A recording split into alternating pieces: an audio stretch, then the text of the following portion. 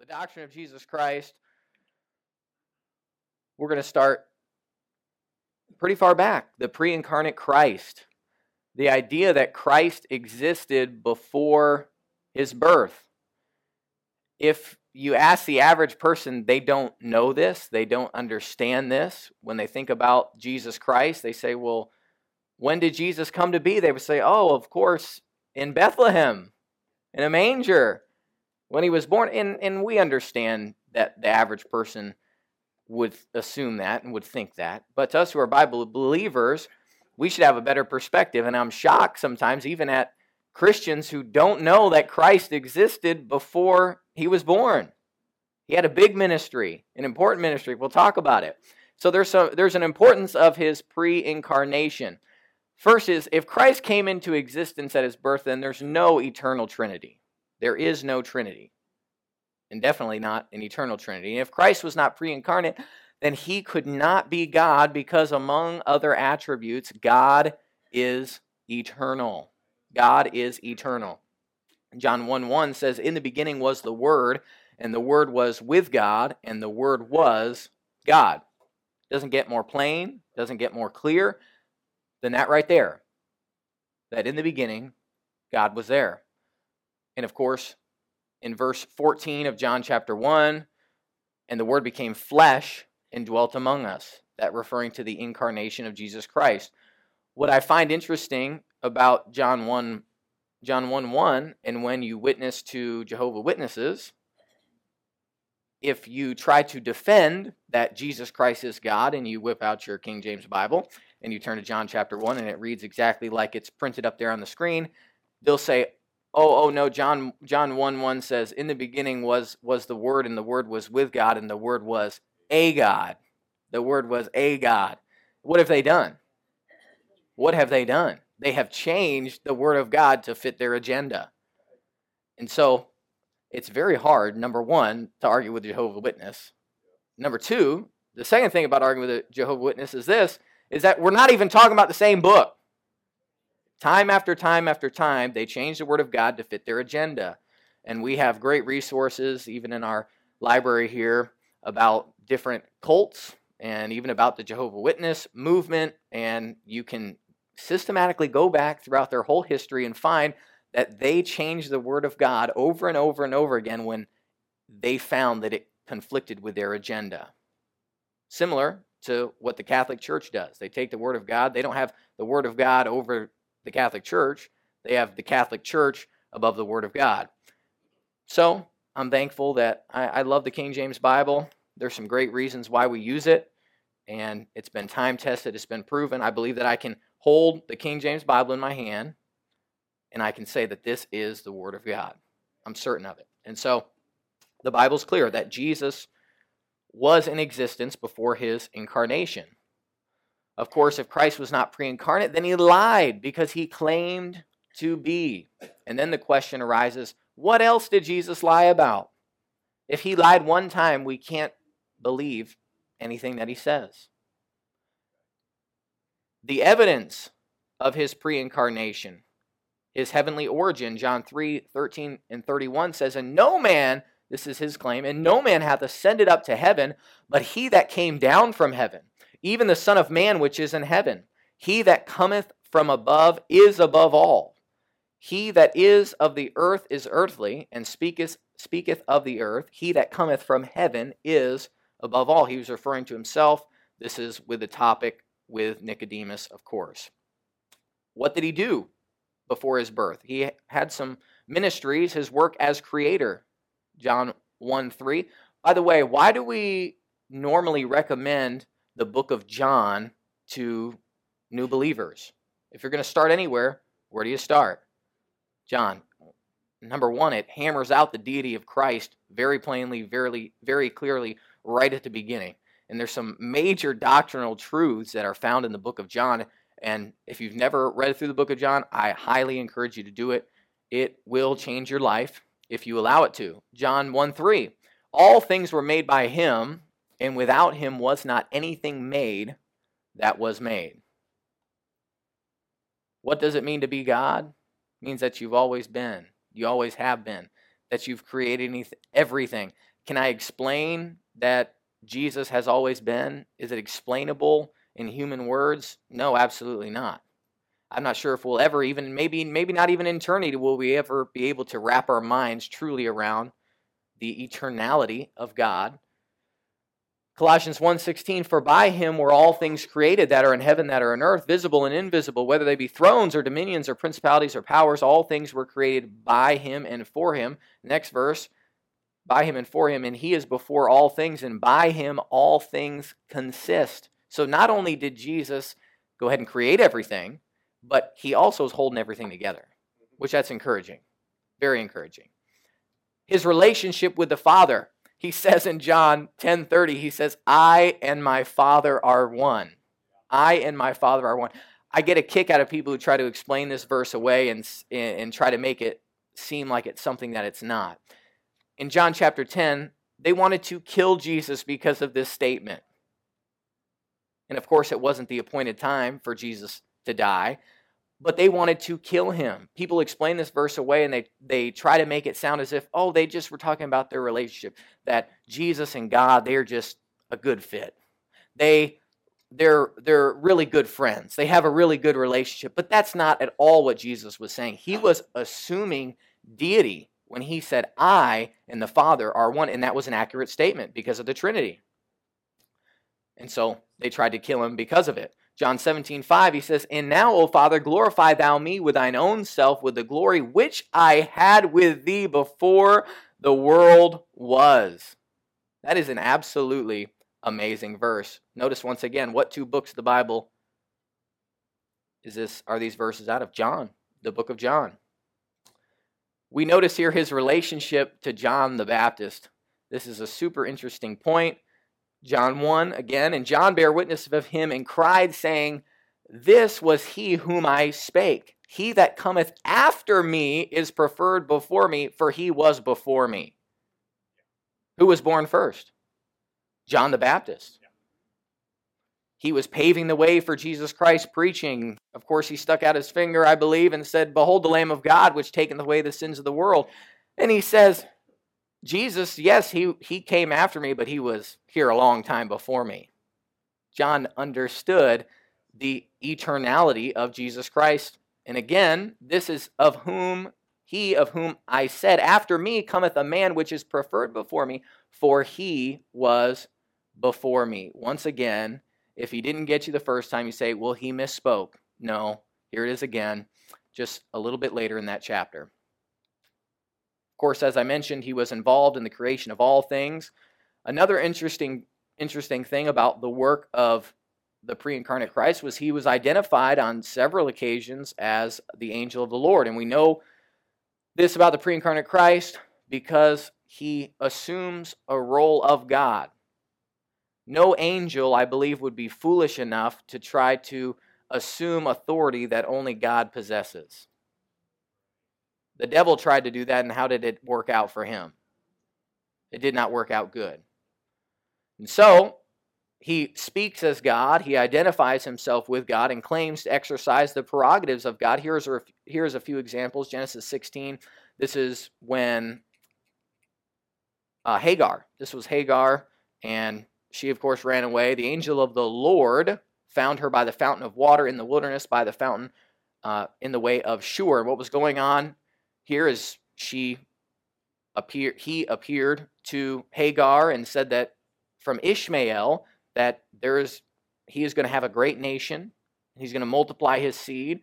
And what did Hagar say? Hagar called, a few verses later, the name of the Lord, or the name of the angel, God seeth me. God seeth me. She was even associating deity with the angel of the Lord there. Again, Genesis 31:11, and the angel of God spake unto me in a dream, saying, Jacob, and I said, here am I. Exodus 3:2, this is the burning bush, and the angel of the Lord appeared unto him in a flame of fire out of the midst of the bush, and he looked, and behold, the bush burned with fire, and the bush was not consumed. Who was in that fire? Who was that?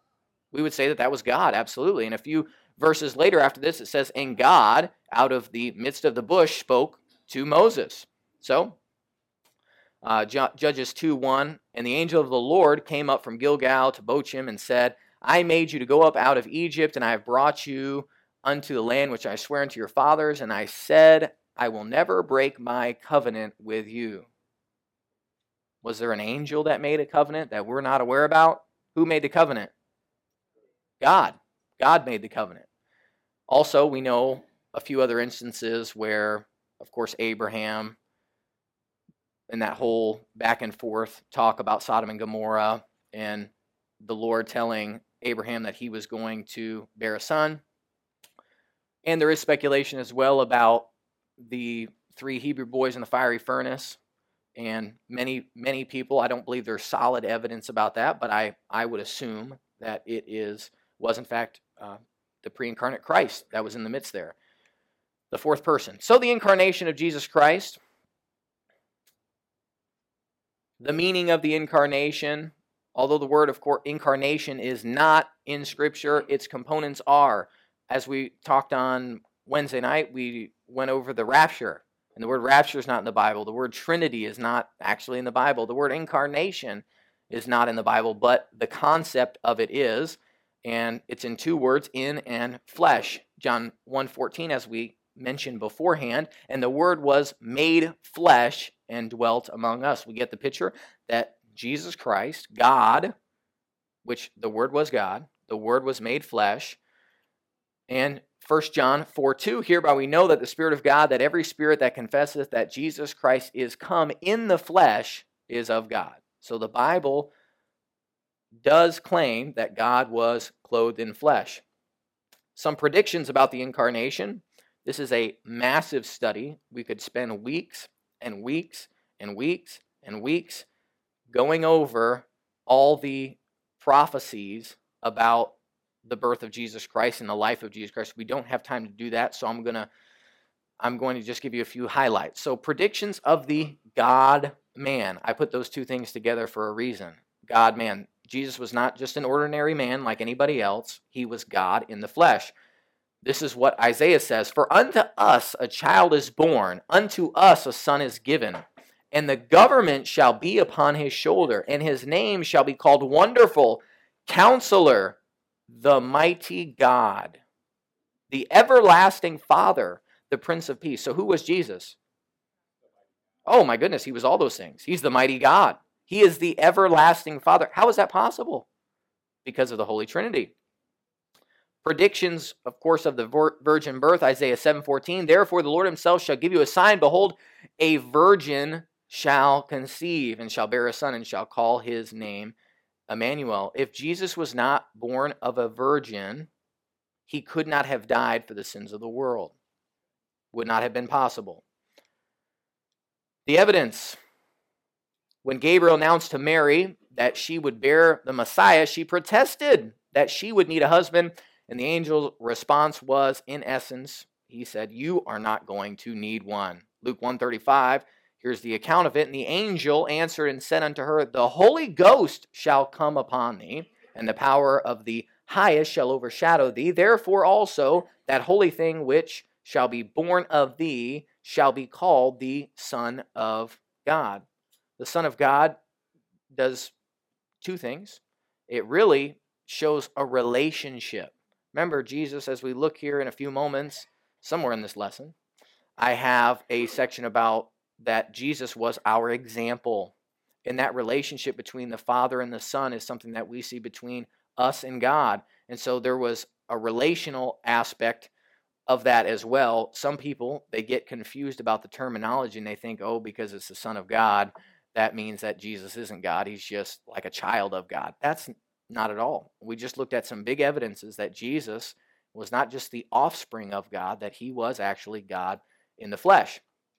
Some more evidence here. Matthew, he carefully guarded the fact of the virgin birth when he went through the genealogical table, and he recorded that Joseph was the husband of Mary, but he made it clear it was that by Mary Jesus was born. Matthew 1:16, and Jacob begat Joseph, the husband of Mary, of whom was born Jesus, who is called Christ. Very specific in the way that was written. Paul indicated the virgin birth in Galatians 4:4. But when the fullness of the time was come, God sent forth his Son, made of a woman, made under the law. The Bible makes it clear that for as by one man sin entered into the world, and so death by sin. So death passed upon all men, for that all have sinned. It was by one man that the sin is carried from person to person and person to person. When Jesus was born of only a woman, it broke that curse. And that's why he was able to die for our sins. It is extremely important. I can't stress it enough. I don't think you can really even be saved without believing in the virgin birth of Christ. There's many people, oh, I believe in Jesus. Oh, yeah, I believe that he died on the cross. Do you believe in the virgin birth? No.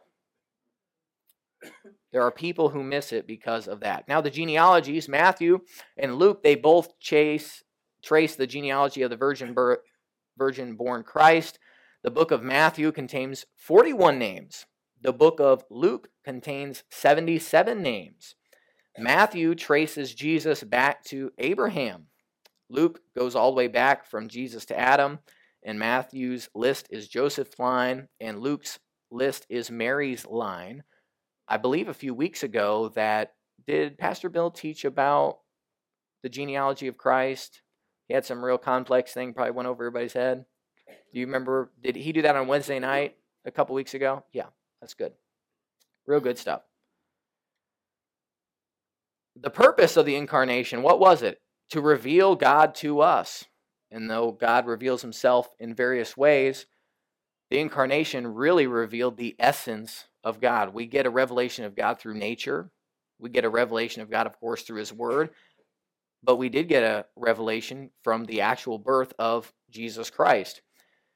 John 1:18, no man hath seen God at any time, the only begotten Son, which is in the bosom of the Father, he hath declared him. John 14:7 says, if ye had known me, you should have known my Father also. And from henceforth ye know him and have seen him. Because we know Jesus, we know the Father. It's the way the whole thing works. The purpose of the incarnation, again, to provide an example for our lives.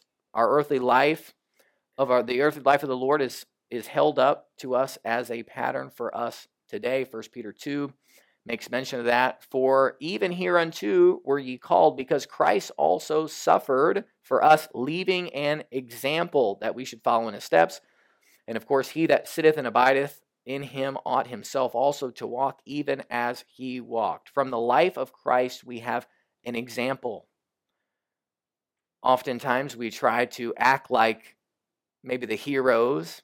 Maybe especially as a younger person, maybe if you played sports, you had a certain sports hero you really admired, you really wanted to be like, and you tried everything you could. You tried to shoot the basketball like they shot. You tried to run as fast as they ran, do the technique. You even wore the clothes that they wore, thinking it'd make you better. It was just a sales gimmick.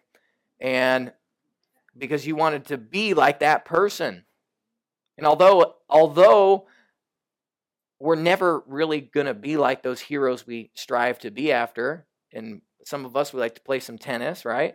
And we try to be like the pros. It's never going to happen, but that doesn't stop us from trying, right? Right. And Christ as our example, we're never going to match up to the perfection of Jesus Christ. But that doesn't stop us from trying.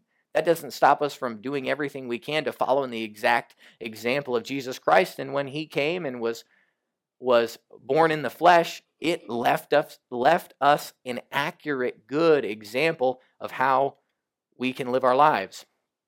Of course, it provided an effective sacrifice for sin. As I already mentioned, we'll skip over that. I'll read the verse, though. By the which we are sanctified through the offering of the body of Jesus Christ once for all. It didn't say that we're sanctified. We're not sanctified through doing a bunch of good things. How do people try to explain this away? I'm not sure. It's clear that salvation only comes through the sacrifice of Jesus Christ. Another reason for the incarnation is a promise of God. It was to be able to fulfill the Davidic covenant. Again, as we referenced on Sunday, and even we talked a little bit about it on Wednesday, how that the nation of Israel, they were wanting Jesus to come establish the kingdom right then. They didn't know that there was going to be thousands of years in between those two events, but that was the case. And so the incarnation had to do with fulfilling the Davidic covenant, which was that God was going to sit on the throne of David. Still hasn't happened yet, and I believe will happen at the millennial reign of Christ. Gabriel announced to Mary that her son would be given the throne of David. The verse, we won't read it for time's sake, but we'll just keep going on.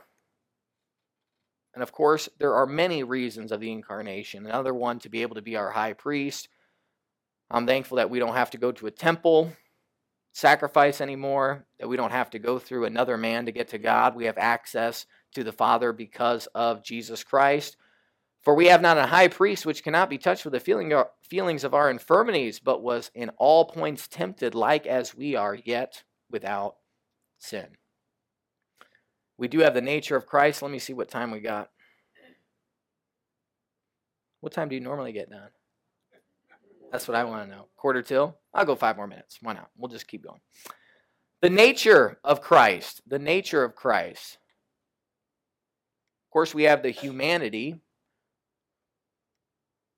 He was a man, just like you're a man, but he was also God at the same time.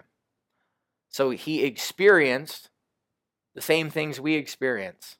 He had human names: Jesus, Son of Man, Jesus of Nazareth, the man Christ Jesus. He had a human appearance. We get from, I believe it's Isaiah 53, that we don't believe, according to the Bible teaching in that chapter, that Jesus was very attractive. Normally when you see a picture of Jesus, he's painted all real nice. He looks real nice looking, and that's not really what the Bible portrays Jesus to be, because it says that, we didn't even want to look at him.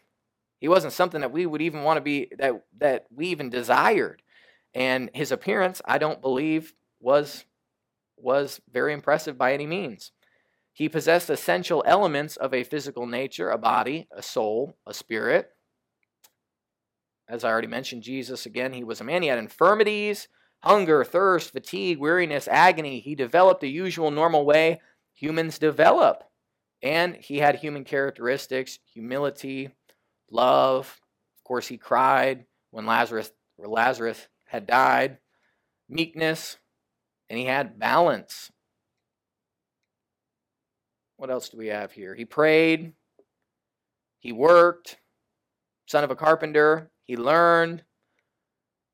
And Jesus increased in wisdom and stature and favor with God and man. Can I explain how all of this takes place? Is it possible for me to sit here and tell you exactly how all that can happen?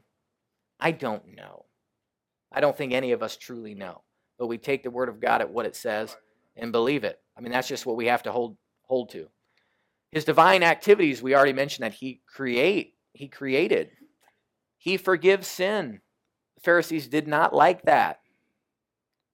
He was worshipped, and he accepted worship. He will execute judgment. And of course, as we mentioned, he had a divine conception as well. He had divine names: God, the Son of God, Lord, Emmanuel, which being interpreted as God with us. God with us. Jesus Christ, he had a divine appearance as well. Interesting verse, Luke 9:29. And as he prayed, the fashion of his countenance was altered, and his raiment was white and glistening. Pretty crazy. Pretty crazy. Jesus, he had a divine characteristic. Some more, he's eternal, as we looked at already. He is omnipresent. He says, where 2 or 3 are gathered in my name, there am I in the midst. How can Jesus do that if he is not omnipresent? He's omniscient. He knew everything. He knew what people were thinking. Those are the references for the verse. He's omnipotent. He's all powerful. Immutable. And we're going to stop there. The crucifixion of Jesus. I believe Pastor said he's going to be back teaching Sunday school next week. But if for some reason it doesn't work out, I will continue on with the crucifixion part of Jesus Christ. There's some very interesting facts, some really interesting things about the trial of Jesus Christ, and that the trial of Jesus was illegal. It was illegal, and very interesting things that happened during that I'd like for you to take a look at. And so hopefully Pastor will be back, but if not, I'll continue on with that. Also, Pastor Strange, who has done many of the Sunday school classes here, has been a blessing, and I know you've loved having him. He is with his sister. From what Pastor Bill told me, he's with his sister who seems like she's right at the end of her life, and so he is trying to help her, and so that's taken him kind of out of commission on that, but I'm sure that he will be back too once all that gets in order. So we'll pray, and we'll be dismissed. Ask God's blessing on the service. Lord, we thank you for the few moments we're having to look into your word. We thank you for Jesus Christ. We're so thankful that when man sinned and turned in rebellion against God, that you didn't just forsake us, cast us out into utter darkness, but that you provided a way and opportunity for us to be saved. Thank you for the sacrifice of Jesus Christ and every horrible, horrific thing that you endured for us. May we never lose sight of that. In Jesus' name, amen. If you would like to know more about the Lord Jesus Christ, you may contact us at the church website, gospelbaptistchurch.com, or you can go to Facebook and type in Gospel Baptist Church, Bonita Springs, Florida. Also, you could call the church office at 239-947-1285. Thank you, and God bless.